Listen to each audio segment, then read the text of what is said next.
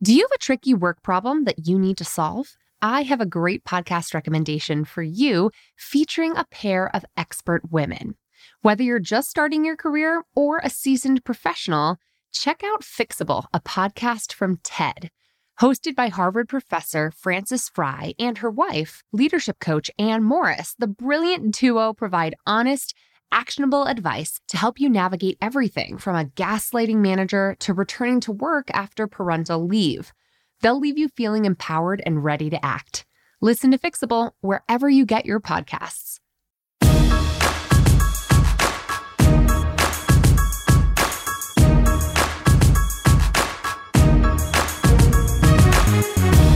Hey, and welcome to the Bossed Up Podcast, episode 294. We are kicking off the new year with an excellent conversation today with an author I've been a fan of for a very long time now. The sort of happiness mogul herself, Gretchen Rubin, joins me on the podcast today to talk through how we can all get organized for the new year in a way that isn't about perfectionistic performance. It's not about making sure your house is clean so other people don't think poorly of you. It's about how to get organized for your own personal satisfaction and for your own mental well-being and your own internal happiness.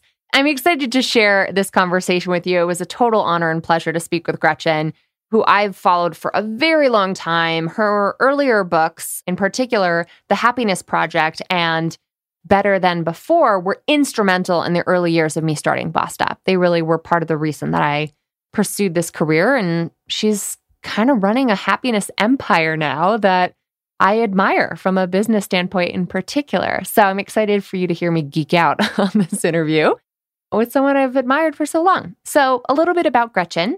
She is a writer who explores human nature in order to understand how we can make our lives better. She believes that there's no one-size-fits-all solution for becoming happier, healthier, more productive, or more creative, but that when we know ourselves and what works for us, we can change our habits and change our lives. Her best-selling books, The Happiness Project, Happier at Home, Better Than Before, The Four Tendencies, and most recently, Outer Order, Inner Calm, and her award-winning podcast, Happier with Gretchen Rubin, combined with her video courses and her app, Better.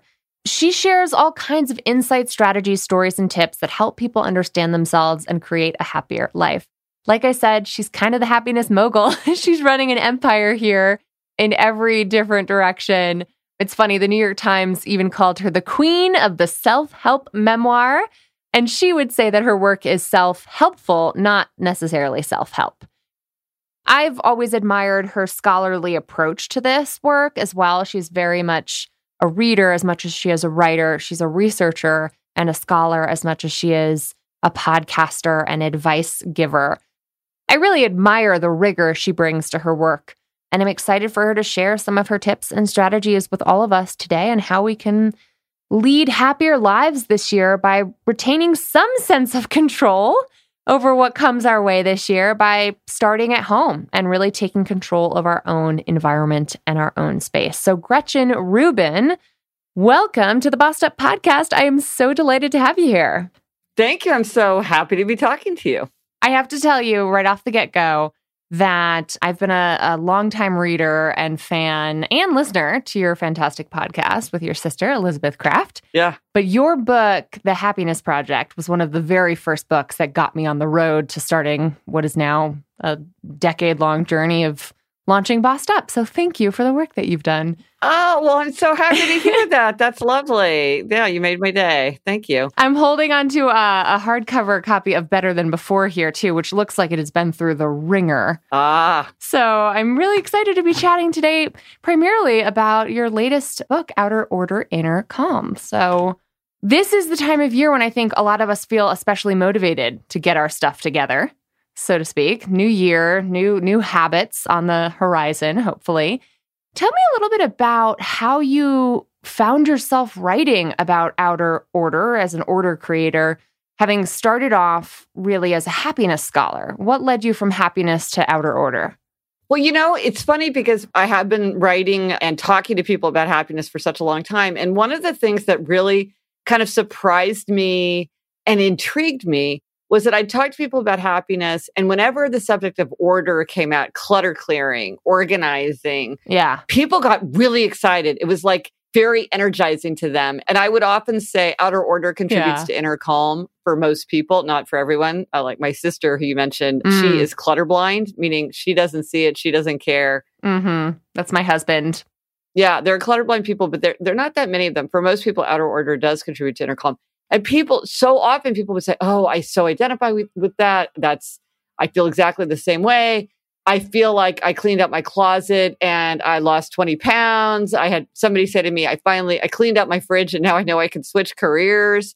There's just this it's sort of a disproportional benefit that we get from creating outer order. And I think it's when we feel like we get control over the stuff of our life. Yes. We feel like we get control of our life generally. And obviously that's kind of an illusion, but it's a helpful illusion. And so I was just very intrigued by this relationship. Yeah. When I would talk to people about what happiness project resolutions would they try, the number one thing that people mentioned, and it's not the most significant thing you could do, but it's the thing people most often mention, was make your bed. So I'm like, I really want to think about this connection. That is so interesting. And what a sort of curious line of reasoning to follow, because I too can find myself feeling a bit cynical about it all. Like, oh, what a desperate attempt at a sense of control in a year where nothing is in our control, But I hear you say that it's a helpful illusion. Yeah. Well, let me tell you this story if you want to get a vicarious buzz, because this is my favorite pandemic outer order inner calm story. So a friend of mine from college she has 3 adult sons, and they all came home to her giant suburban Philadelphia house the first day for at home period. And what was brilliant about my friend is she had the presence of mind to get a dumpster. So she rented a dumpster, put it in the driveway, and spent the entire time making her big strapping sons run up and down the stairs, emptying out the attic, the basement, the garage, the pantry, the guest room, everything that had been accumulating, 20 years they lived there. And by the end of it, she'd cleaned out her whole house. She'd filled the dumpster and taken 3 carloads of stuff to Goodwill.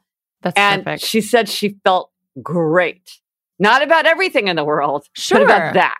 Yeah. And there's a lift that comes from that. My parents. There's a lift. Exactly. Yeah. You feel lighter almost. And you feel lighter. Totally. My parents made the move from my childhood home in suburban Connecticut, just outside of Hartford, to Denver, Colorado, here where we all now live, in February, this past February in 2020. And even though everything was crazy and the world was kind of going haywire and it was right on the cusp of our first stay-at-home order here in the States, I think there was such a relief in the year-long run-up to that move, which involved really getting through 30 years of possessions, 4 kids, 6 household members in total. It's just a lot. And there's so much more sense of control over your life. So, well, there's control, and there's also, you have more space, you have more elbow room, which of course is more important these days than ever. You can find things more easily. You can clean up more easily. You're not haunted by all the projects you haven't finished, the stuff you never used. You get stuff off your shelves and off your conscience. Yeah. And your life just is easier. Yeah, definitely. My husband says every less possession you have, there's a little less brain space taken up in your consciousness, right? Yeah. And I've been carless for close to a decade now. And that to me is just a huge choice. Oh, interesting. Of not having to worry about it. I bet in New York, that's a little different than living in Denver or DC. But, not having to worry about a car as a possession that can be so great for you, but also can be so time consuming and mind consuming has been a conscious choice. How did we get here, Gretchen? How did the world get to this point? And is this just like a upper crust first world problem? Is this late stage capitalism? Why is clutter consuming so much of our mind space these days, especially in the collective consciousness around whether it's the Home Edit or Marie Kondo? I feel like clutter has been a burgeoning problem. And I wonder if that's just a class thing, if it's just the status of modern consumption culture catching up with us. I think it's actually kind of the less positive consequence of a positive thing, which is that things are cheaper. When you look historically at how much of an income a person would spend on clothing, it was a very large percentage of how much money they had to spend. Whereas now it's become like too cheap in a way, throwaway fashion. And so I think as things become cheaper, it's easier to have more of them. And then you also don't weigh them as much, because if you're making a major purchase, you really take your time, you think about it. If you're not sure, you don't get it. You don't load up the Christmas tree with a million things. But when things are less expensive, it's easier to just say yes. And I think one of the things that you see is that a lot of times it's easier to hold on to something than to figure out what to do with it. Yeah. And so your mother gives you this fish platter because she doesn't want it anymore. And now you've got this fish platter. You don't really want it either. But it's easier just to stick it on a shelf and leave it there than it is to be like, okay, now it's my, musical fish platter. Who do I give it to? Where does it go? Which is one reason that I think if you're trying to clear clutter, a way to really help set yourself up for success is to identify the people and organizations to whom you would give. Because if we can imagine where things go, it's much easier to let go of them, both because we sort of can think of like where they would go and often thinking about how they could do better work in the world. You're like, somebody would like this fish platter. It's perfectly nice. I just don't have a life where I use a fish platter, but somebody could really enjoy it. And I should put it out in the world so that it can serve its little purpose under the sun. That feels good. And it's even more exciting if like you can find a family that needs a bunch of kitchen stuff or a recent college graduate or somebody who has a new baby. We gave so much kitchen stuff to a friend of ours who had like 3 little kids. And she's like, I now realize that I've been depriving my children of kitchen play for years because all they do is wake up in the morning at 5 a.m. and play with all this play kitchen stuff. And I was thrilled because we weren't using it anymore. And it was taking up all this space. And now these little children are having so much fun with it. It's a poetic kind of thought that each possession in this world has a need, has a purpose. It's very Toy Story, if you think about it. It is very Toy Story, but I feel I have kind of that animistic impulse where I do feel like they feel neglected and forgotten and they want to take their turn. Yeah. They want to be used up. Yeah. Serve their little moral place in this universe. So yes, I do feel that way. I have to admit it. I do feel that way. And so I don't like having things I don't use because I feel like I kind of hurting their feelings. I have a friend who felt this so strongly that she would rotate her dinner plates because she would be like, but the ones on the bottom never get a chance. I was like, It's like the people that don't get picked for kickball. You know what I mean? Yeah, that's so cute. I think that's one of the reasons that Marie Kondo caught people's attention is Marie Kondo is very aware of that. Yeah. She talks about that, about like her telling her cell phone thank you, and it kind of beat back to her like, aww, okay, it's been fun, and then kind of died. Yeah. I was really charmed by that because I know that feeling. I love that. It's personification at its best. It is. So let's talk a little bit about imposing order, right? Like, I know you've already briefly mentioned the challenging first step of deciding, which I think paralyzes many of us. But what do we actually mean by imposing order? We're not just talking about being clean to be Instagram worthy. Like, what does it mean to impose order in our spaces? Well, the thing about imposing order is that it creates an environment where everything feels coherent. It's where you can find things when you've put them away and other people can find them too because there's a system to it. And if you're living in a space that's very haphazard, it's disconcerting and it's also inconvenient. And there's a lot of different ways that you can organize things. Like I remember I'm always trying to force my friends to let me come over and help them clear clutter. And so this one friend of mine very graciously allowed me to come over to his apartment. And this is a guy who loves to travel. But as we were looking, and he had just like a 1-bedroom apartment in New York City. So he didn't have a lot of stuff and a lot of places for things to be, but he had all his travel stuff was just like everywhere. And I'm like, this is such a nuisance. You should have your electrical converters, your passport holder, your foreign coins and currency that you've collected that you want to take when you go back to France or whatever. It should all be together because it makes sense, or find some other logic to it. But just having it randomly on a shelf because that's where you put it when you unpack your suitcase, then you can never find anything. Then you also end up buying things again because you have a hammer, but who knows where, and it's just easier to run out and buy a hammer than it is to go through all the places that it could be hiding. Whereas if you know where the hammer goes, I also think weirdly, it's more fun. I feel like it's much more satisfying for things to have an exact place. Like there's an exact place for the hammer, and it's always there, and it's sort of fun to put it away because it's very precise. It's like a surgeon using a tool. I can't remember exactly what that method is called, but my husband has a workshop. He works in the building trades, and in our garage, he has little like foam liners in the drawers that have little cutouts for his exact hammer to nestle in. It is the most satisfying thing to see when it's all put together. Yes, it's like those games you would play in preschool. No, and then like Julia Child had that for her pots and pans. It is, and it's a way, but I think that it's very satisfying to feel that way in your environment where you're not searching for things. Things aren't misplaced. You always know where they are. Right. So we're talking functional, not just form. We're saying outer order functionally improves your life, not just let's make it pretty because it's got to be pretty. That's a really interesting point, because one thing that I noticed is for some people, it really is important that like all the jars match or all the things are lined up, and or like matching hangers, right? I do not have matching hangers. And so many people have like, oh my gosh, Gretchen, you should get matching hangers. It'll change your life. And I'm like, I am an underbuyer. I don't like to buy things. And the idea that I would get rid of a bunch of perfectly good hangers to buy matching hangers. But for some people, that really makes their space feel much more pleasant, inviting, coherent. And so I think people are very different in their levels of how much order makes them feel comfortable. And you see this with couples and sweethearts all the time. One person's comfortable at one level and thinks the other person is completely bonkers and like over the top wanting a higher level. And the other one is like, how can you live like this? Yeah. I've heard so many conversations on your podcast that basically amount to how to negotiate that. And you're preempting some of my questions I want to skip to on that, because I remember hearing on the Happier podcast at one point, I don't remember exactly what the example was that you used, but the way it manifested in my household was that I am never going to convince my husband that the way he squeezes toothpaste out of a toothpaste tube is abhorrent and disgusting to me. So instead of trying to persuade him and negotiate with him on this, I'm just going to have my own tube of toothpaste all the time. There you go.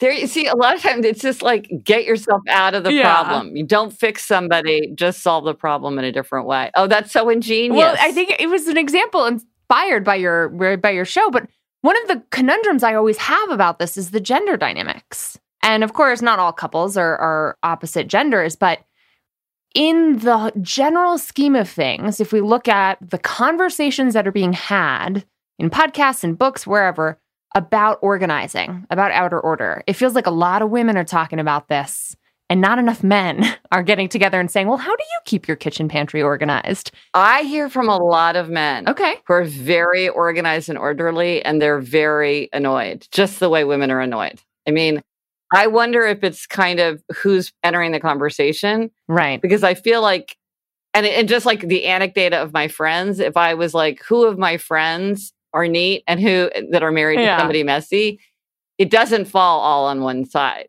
No, and I agree. I think we women, I make a mess a lot. And I know a lot of very messy women. My sister comes to mind. Shout out to Isabel. But it's sort of like, are we perpetuating gender imbalances by talking about this in rooms with more women than men in them? Like, how do we, as peddlers of here's how to get your stuff organized, say to women, this is not all on us, right? Like, how do we negotiate the actual work? Well, see, that's a very interesting question. And the way that I handle that in all my work is I don't talk about them. I talk about me. Mm-hmm. I don't talk about what other people should do. I really try to focus on like, what can an individual person do themselves without any cooperation or buy-in from anybody else? What can you do?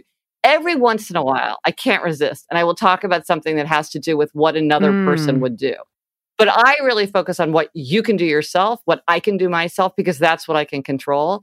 And what I often say is for something like outer order, I do it because that's what I want. Right. I don't do it because for anybody else. I don't do it because my mother-in-law wants it to be a certain way. I don't do it because other people in my family want it. I do it because I like it that way. And the fact is, I do like it that way. And it's funny because that sounds more selfish, but it actually feels better because I'm like, I'm doing this because I like it. I don't like to have things messy. And so I clean it up. I think the more you sort of feel like, well, I'm doing this because it's what other people expect, that's when you start feeling resentful. But it is, I'm not going to diminish. It's very frustrating when you're not comfortable in an environment that someone else is like contributing to what makes it uncomfortable. Making messy. Yeah, it is hard. Yeah. That's such a really interesting point, though. It takes this cleanliness or order, whatever we want to call it, like as not a performative act of love or labor that is associated with your role as a mother, sister, daughter, or whatever, and really says, do it for you or don't do it. Yeah. Or don't do it. Yeah. Or don't do it. And another difference that can come up in this way that can complicate things is abundance lovers and simplicity lovers. This is kind of related to like, do your jars have to match or not? So simplicity lovers like bare shelves, empty counters, not that much on the wall, not a lot going on. And abundance lovers love profusion and choice and a lot of buzz and collections. And so sometimes what you get is you get a conflict between somebody who wants simplicity and somebody who wants abundance. And the simplicity person will say it feels cluttered because it feels overwhelming to them. Right. But it's not clutter in that everything, my daughter is an abundance lover and I'm a simplicity lover. So everything in her room is exactly where she wants it to be. There's nothing, it's not haphazard. It's not full of trash or things that she's not interested in. Right. But it's way too much for me. Like I couldn't have that be my bedroom. Yeah. But that's how she likes it.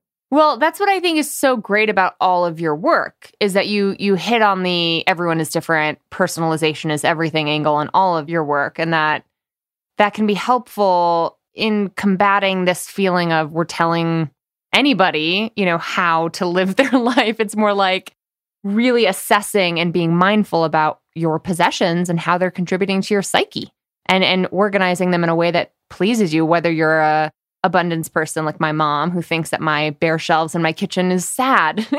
Yes. To her, that seems sterile and stripped and maybe anonymous. Yeah. But you know what I also think it does is that it kind of makes things impersonal and also just a matter of preference because it's not that I'm right, you're wrong. Mm-hmm. I'm not the boss being like, a cluttered desk means a cluttered mind. Everybody needs to clear up their desk. Why? If other people do their work better that way, why should I tell them what to do? Everybody should be able to do their work in their way as long as it's not affecting. Sometimes we all have to cooperate and collaborate and think about what other people need. But sometimes it's like, you should do whatever works for you. And so I think sometimes when you're like, well, you really like abundance, but I really like simplicity. So given that we have these different preferences, how do we create an environment that we both enjoy rather than you've got too much junk, you should get rid of it, possessions are bad. And me saying, you've got all this, somebody else saying, this is sterile, this is stripped. Mm-hmm. This is why, like, you look like you hardly moved in. It's not like one of us has to convince the other. We just have to kind of agree, well, that's interesting. We see it differently. So how do we get to a place that we both like? Yeah, or avoid the problem altogether somehow with a tube of toothpaste. But yes. Oh, well, here's a great example of that. These people I knew, they were they were the classic case that you described. He was driving her crazy because he wasn't cleaning. It wouldn't tidy up. He wouldn't put his, none of that wasn't helping. And he was like, but you have these unrealistic standards. We don't have to spend our time this way. It's a fighting. They go to couples therapy. Like, we can't get through this. This is like such a drag on our marriage.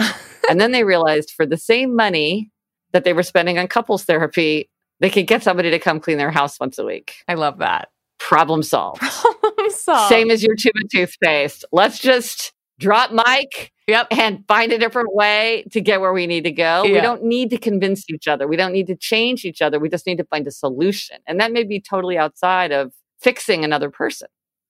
Right. And I think it's from the Happiness Project where you really get clear from the get-go that you cannot control another person's happiness, right? Like, it is up to you to say, here's what makes me happy and here's what we have to do to both be kind of finding our compromise here. I love that. I want to bring us back to choice because decision fatigue is real and making choice around the first stages of imposing order is so difficult, especially I wanted to ask you about where this intersects with mental health. I have a lot of family members who struggle with ADHD, and it feels like starting is extremely overwhelming in terms of creating order or imposing order in any area of life. What are those first steps? What do they look like? How do we get to the point of decision instead of analysis paralysis? Well, there's a lot of things that you can do to just have clutter clearing or creating order as just part of an ordinary day. So you don't have to work yourself up to like the 6-hour basement clean out. One I really like is the 1-minute rule. And this is anything that you can do in less than a minute, you do without delay. So you just do it as you're going through your day. You hang up your coat instead of throwing it over a chair. You put a dish in the dishwasher instead of leaving it on the counter. You print out a document and put it in the file folder instead of just like leaving it in your email. And what this does is it gets rid of that scum of clutter that kind of accumulates on the surface of life. And yet you don't, because you're doing it as you go, it doesn't feel very burdensome. And you don't have to kind of like, you don't really have to get started because it's kind of over as soon as you do it. And what's amazing is this is such a small thing to do. And yet over and over, people have said this has completely transformed my environment. Yeah. And I like the idea of it being less intimidating by basically breaking it down. Yes. A friend of mine says to me, I know that I could just leave the laundry until Saturday, but I really want my weekends to be about fun, not cleaning and maintenance. So no matter how exhausted she is at the end of a long, laborious day as a campaign politico and a mom of a young child, she says, I just do the stuff that needs to happen during the week. Even if it means running a little laundry at 10 o'clock at night on a Friday, so that on Saturday I wake up and things are fine and we can focus on fun. Yeah. But people do funny things like I'm going to fold laundry during the commercials of this show. Mm-hmm. You know what I mean? Like there's ways, or there's this in my book, Better Than Before, is all about habit change, how we can make and break our habits. And one thing for something like laundry is the strategy of pairing, which is when you save yourself something that you really like to do or want to do, and you pair it with something that's a bit of a burden. So let's say there's a podcast that she loves. She can only listen to it while she's dealing with laundry. Or there's a television show that she can only have on while she's dealing with laundry. So like my sister can only watch The Real Housewives, which she's obsessed with, when she's on a treadmill. I love that. And so it changes your attitude towards something that you have to do, makes it more pleasant, and then it doesn't feel so burdensome, and then it's easier to keep up with it. Yeah. So it becomes less of a huge mountain to climb once a month and more of a habit. I wanted to ask you how clutter or imposing order relates to habits. I know you've written a lot about habits, obviously, but also in chapter 4 of Outer Order, Inner Calm, it's all about cultivating healthy habits. What is that connection all about between outer order and habitual order? Well, because the thing that's freeing and energizing about habits is they just make behavior automatic. I mean, you talked a moment before about decision fatigue. Yeah. It's like every time you make a decision, it just takes something out of you. Whereas if you just do things automatically, they become effortless. You don't have to spend any time thinking about it. You always put your keys in the key bowl. You don't think about it. You don't decide, where should I put my keys so that I can find them later and come up with some new exciting solution. You just put them in the same place. And then it's like you don't even have to think about it. You just automatically do it. And then you always know where they are. And so using habits to create order keeps you from getting to the place where, oh my gosh, I have to spend 6 hours on a Saturday dealing with this, or like, oh, I don't want to have my friends over for my book group because would take me so long to get everything ready. It just doesn't feel worth it. And so habits can keep you on top of things as you go, like the 1-minute rule. Or another thing, a lot of times people have like little nagging tasks, kind of non-recurrent tasks. This might be a trip to the hardware store to get some like weird light bulb, or like the doorknob is loose on your home office, or, something like that. And then you think, well, how do I make a habit of something that's a non-recurrent errand? It's not like I can be in the habit of going to the hardware store every Saturday because I don't have to go. So what I think works really well is you make a power hour list. So you make a list of all the kind of nagging tasks that are weighing you down. And then just for an hour every weekend, or if you're like your friend and you want your weekends clear, maybe you do it like Monday evening or something, and you tackle them. And what you find is you can get a lot of those kinds of things done in an hour. They often loom larger in dread than they do. It's like the stewing is worse than the doing, as they say. Yeah. And you just can knock through them. Now, we were talking about how you have to do things for yourself and by yourself. You can't always enlist other people. But I will have to say that many people, since the book came out, have told me that they do this as a couple. That they'll both add things to the list, and then they will sort of say, like as a couple, okay, let's tackle this now, like divvy up the tasks and try to make it more efficient, which I think is a great idea. you can get a lot done in an hour. And also, this is only going to be an hour. If it's like a super hassle to like deal with this toilet problem, to get this handle replaced, if I don't do anything else, at least I've done that. I'll be on the YouTube channel to like follow the rules and, the instructions. And you can get a lot done. And then you just make a habit of that. If every week you just have a running list and then you cross those things off. Yeah. I love it. Divide and conquer and enlist kids if you have them too. Like, but make it a family affair. Well, I've got to say, my family does not do that. They won't. They have no interest. I've tried all kinds of like clever ways to try to get them like psyched to do this kind of thing. And no, they don't want to. You're at a disadvantage because you do this professionally. So no, it's like the cobbler's kids have no shoes. The happiness scholar's family doesn't follow by any of her tips and tricks, of course.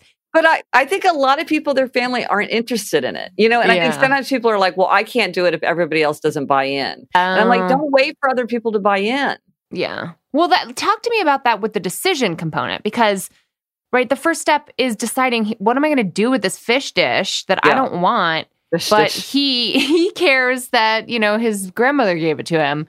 How do you make those decisions if you're waiting on someone else's approval? Well, that is, you put your finger on a big source of conflict, because that is an issue, because sometimes people just want to hang on to things much more. They just have that element to their personality. And then there are things that are precious to them that are not precious to you. And you're like, I don't understand. You never used the fish dish. You didn't even remember we had the fish dish. But now that I brought it to your attention, it's like, you can't live life without the fish dish from your great grandmother. Yeah. And I am not sometimes people advocate like just getting rid of things. You're like, there's no way they'll notice that it's gone. I'm just going to get rid of it. I'm not a big fan of that, because that feels disrespectful, doesn't it? Exactly. That is exactly. And I think it undermines trust, because you never know how somebody might feel. Right. Unless we're talking about a dog or an infant. You know what I mean? Like the infant's not going to miss the book, whatever. Yeah. My dog's not going to care. But yeah. Exactly. Yeah. They're easy. So, I've heard of people doing different things. Sometimes people, like if they have a big enough house, like it's sort of like you have your office and I have my office, and we'll just put this stuff in your office and you can do with it what you want. Like, it's not my problem. Kind of give somebody their own space, like their own toothpaste tube. Part of it is sort of like the trade-off. Like, well, we have enough room for this. What do you want? What's important to you? I think sometimes it does loosen people's hold if you can explain to them, well, somebody else could get good use out of it. And so, yeah, I know that was your grandfather's chair, but we have your grandfather's pocket watch and we have his clock. And so can we get rid of his chair, because we know this college student that is like, doesn't have anything in his dorm room. This chair would be great. Can we give it to this kid? That can sometimes help. It is there are a lot of emotions bound up with possessions. This idea that you can just wave your hand and get rid of things, it's just, they're very, very, they represent people and places and activities that we love. They represent memories. They represent the passage of time. They represent past identities that sometimes we're very sad about leaving. Like, I used to play tennis all the time and I used all those tennis rackets, but now I don't. Or I used to ski, but now I blew out my knee. Or I used to wear power suits to the office, but now I have a different job and I don't wear suits anymore. But wow, I spent a lot of money on those suits and they look great. But why do I have six? I had a friend where she was holding onto her suits from, I'm not kidding, the 90s, like her Donna Karan power suits. She was like, well, maybe my daughter will want to wear them one day. Hey, all of that's in vogue again now. The 90s are back. I don't know what's happening with Gen Z. You're dusty Donna Karan, associate in a law firm, black. Yeah. No, that is not you know what I mean? I'm like, this is not some cool vintage. Item. Yeah. I don't think that's coming back. But, and you can't keep everything thinking like, oh, it'll come back. Right. Yeah. So I think you have to be respectful of I think you do better clearing clutter when you respect people's emotional attachment to it and acknowledge it, rather than just saying, you shouldn't feel this way, we should get rid of it. Right. So validating someone else's relationship to the item. Yes. Yeah, that's interesting. Okay, so it is the new year. Yes. We're ready. Yes. All my listeners and I, we are ready to take some steps to bring inner calm via outer order. What are the first 3 things you recommend we do to make the most of this time? Okay, well, I'll tell you the thing not to do. The common thing to do is to be like, to stand in the middle of the house, rub your hands together and say, I need to get organized. And you run out to the Container Store or Target and you buy a bunch of boxes and hangers that are very quirky and like advanced technology with lots of clips or whatever. Do not do that. You know, you're disappointing all of us office junkies, really, with our believe office me, supply I love loves. nothing more than office supplies. I feel your pain. But here's the thing. You should get rid of everything. Donate it, toss it, shred it, recycle it. Get rid of everything that you don't need first, because you may very well find that you don't need something to organize your files because you're like, you know what? I don't even need these files anyway. This is something an underbuyer would say. Yeah, I don't need a 3-ring binder and a paper punch, an electric paper punch, so that I can chronologically file all these papers, because I don't need these papers. They're all online. Or I've never used these papers in 5 years. Why do I think I need them now? And if I needed them, I could just call customer support and ask for my most recent statement. Right. If you get rid of stuff, a lot of times you don't need it. You can just put it on a shelf, or, because there's like 3 things. Right. This is very underbuyer of you to say don't rush out to buy. But yes, fair point. Now, and then when you see what you have, then you can buy just the right thing, and do the thing, measure, because you'll get there and you'll be like, oh my gosh, I had no idea about the range of choices for putting a box on a shelf. And you're like, I have no idea. How deep is that shelf? I have no recollection of ever having seen it in my life. How deep is your closet? Who knows? Yeah. And so don't get organized. Get rid of toss, restore, toss, recycle, donate, and shred first. And I think a useful question as you're going through your things is to say, do I need it? Do I use it? Do I love it? There are some things that we use all the time, even though we don't really love them. Like I have a pair of scissors that's just like, pair of scissors, who cares? I don't love them, but they do their job. Then there's some things that you don't really use, but you do need them. Like if you have very formal evening clothes, or you have long underwear, even though you live in a hot place, surely at some point in the next couple of years, you're going to wish you had long underwear. Like that's the kind of thing that, it's handy, because there are times when you'll need a pair of mittens, even though you live in San Diego.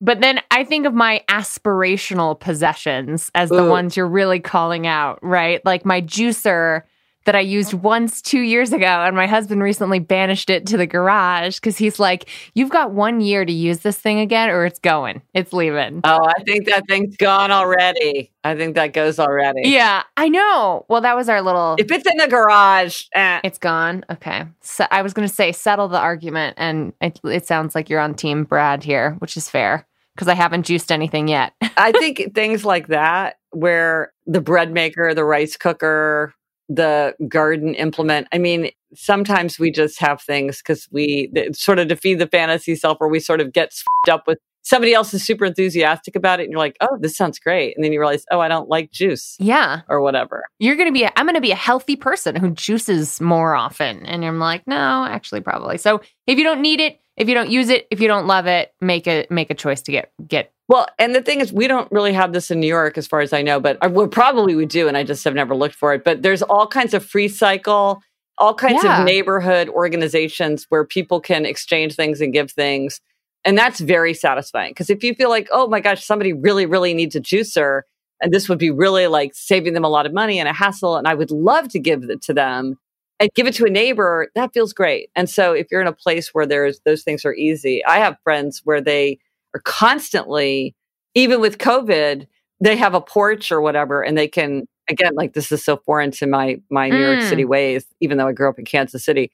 You can just leave it on the porch, they come pick it up, so it's all very safe. Yeah. So I think those are some things to put. Yep. So I heard step 1, what not to do. Yeah. Don't go out and buy a bunch of organizing stuff. Step 2, or instead, a real step 1 is to evaluate what you use, need, and love. And if you don't, to toss, recycle, donate, shred. One more step beyond that. Where would you direct us to go? I am a big fan of picking the thing that is annoying you the most. Is it all the stuff that has grown into a mound on the kitchen counter? Is it your front hall? Is it the coat closet that won't close because there's so much stuff jammed in there? Is it what I have, which is I'm constantly fighting against the pile that always is growing on this like little side table in our bedroom? Most people have a clutter magnet or more than one. And if you can get that cleared up, clear areas tend to stay clear and messy areas tend to get messier. And so if you can really work to keep that thing cleared off, a lot of times that will really lower it just kind of increase your feeling of comfort. in your space by tackling like what the worst eyesore is. Right. And I feel like that one, whether it's little or not, it looms large in your psyche. So tackling it makes a big dent in our sort of mental load there.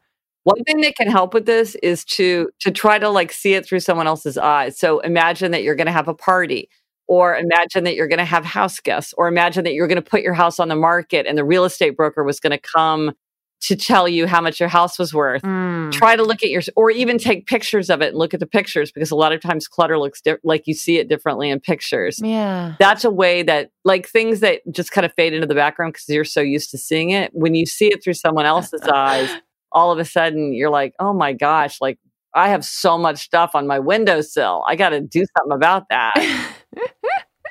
Yeah, I love that. Or invite your most critical relative over and they'll help point it out for you. Gretchen, I could obviously talk to you about this all day, and you have such a happiness empire that you have built with so many resources. For my listeners who want more, or a little more even, where can folks catch up with you and all the great work you're doing? Oh, thank you. Yeah, you mentioned I have a podcast called Happier with Gretchen Rubin, where we talk about how to be happier. Spoiler alert. And then on my website, GretchenRubin.com, that's kind of the clearinghouse for stuff about all my books and a lot of free resources that I have, especially around the new year. I have a lot of like things to help people get started with their good habits in the new year. And I also have blog posts. And I'm on social media everywhere. My handle is just Gretchen Rubin, my name.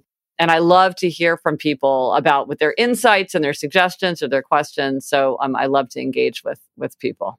Awesome. Gretchen, this has been such a delight. Thanks so much for stopping by Bossed Up and helping us kick off the new year right. Thank you. Thank you. I so enjoyed talking to you. To learn more about all the resources we mentioned in today's conversation, head to bossedup.org/episode 294. That's bossedup.org/episode 294. And now it's time for this week's Boss Move of the Week. I've been celebrating all of your end-of-year Boss Move reflections lately in the Courage community on Facebook, which is our free online gathering space to discuss the conversations that are happening here and to keep them flowing amongst ourselves and to really lift as we climb. Brandy wrote in a recent Fierce Friday check-in, quote, "I'm proud of myself for learning how to put self-care first. I lost 30 pounds just before COVID hit, and I've kept it off despite COVID. I'm sleeping better, more often, and have some new things to try to get more consistent good sleep. And whether it's a result of all this or some other odd universe alignment thing, after 15 years of singlehood, I met a wonderful man about 7 months ago, and the relationship is going strong." Brandy, I'm so happy for you. Way to share such a exciting and concrete boss move for yourself this year. I have to say, obviously, and listen, y'all, I know diet culture wants us all to fixate on the scale more than anything, but what I'm most impressed by, Brandy, is not just your weight loss journey, but how it's impacted your sleep, how it's impacting your life, how it's making you feel better, and that is worth celebrating. Major props on all of this progress in both the wellness and the love and relationships departments this past year. So proud of you. You're making me think of my own life tracker for January and how in the Life Tracker Planner, we as a community always set goals that span work, love, wellness, and other, whatever else we're pursuing, whether it's personal finance or travel or your side hustle or whatever. And so we celebrate a lot of boss moves on the pod that have to do with work, but damn, does it feel good to celebrate your success in these personal domains. They matter just as much. So cheers to a new year and to really pursuing self-care with the same rigor that we bring to our professional ambitions. That's inspiring me, Brandy, to do more on the self-care front. And I know you're inspiring others when you share your boss moves too. Now, by the way, as I mentioned, the Life Tracker Planner, I should probably mention we are just about sold out. We're just down to the last few dozen planners now. If you haven't yet and want to join our year-long accountability community of women who thrive while we strive, who set audacious goals and then break them down into manageable next steps, get your hands on a Life Tracker Planner today at bossedup.org/lifetrackerplanner. I'll drop that link in today's show notes as well. All right, y'all, I want to hear from you. What did you think about what Gretchen and I spoke about today? What are some tools and tactics you're going to take into your life in the week ahead?